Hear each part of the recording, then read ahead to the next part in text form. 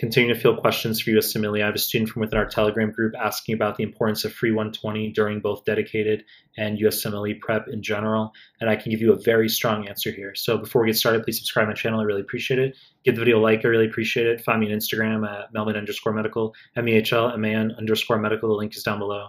Find me on Telegram. The links to the Telegram group and channel are down below. Now let's start the clip. So free 120, the importance of it during dedicated as well as your USMLE prep in general. And I said I have a very strong answer, which is that you need to absolutely make sure you go through it.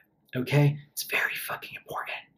Now, if you've been following my content for a while, you will know that I've inculcated to the point of exhaustion memorizing NBMEs 20 through 30 for step 1. All right, and then for step 2, 6 through 11, as well as all the clinical mastery series forms. But I tend not to overly discuss free 120. You say, well, you haven't really talked about that a lot. You're right, I haven't, but in this clip I am. Okay, so NBMEs 20 through 30 and free 120, absolutely.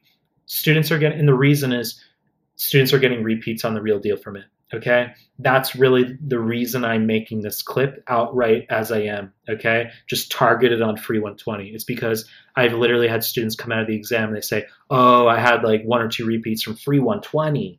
Not even mentioning like the NBME exams in particular, which the repeats, they surface on the real deal. But I've literally had, let's just say, a non-insignificant number of students over the past 6+ months. I'm making this clip early June 2022, but just subjectively, I've had a number of students over time telling me that they've seen repeats from free 120 on the real deal, which is why it's augmented the importance of this short clip as far as just driving home the point that not just 20 through 30 for step 1 and 6 through 11 in the clinical mastery series for TCK, but don't forget to do free 120. Now, as far as when to do it, that's a lengthy discussion. I've made prior clips on it, but a short point I can make is ideally you sit it after NBMEs 20 through 24 or after NBMEs 6 through 8 for 2CK before you go into the online forms. Okay, some people want to save it for late. Once again, lengthy discussion. People are going to have their opinions.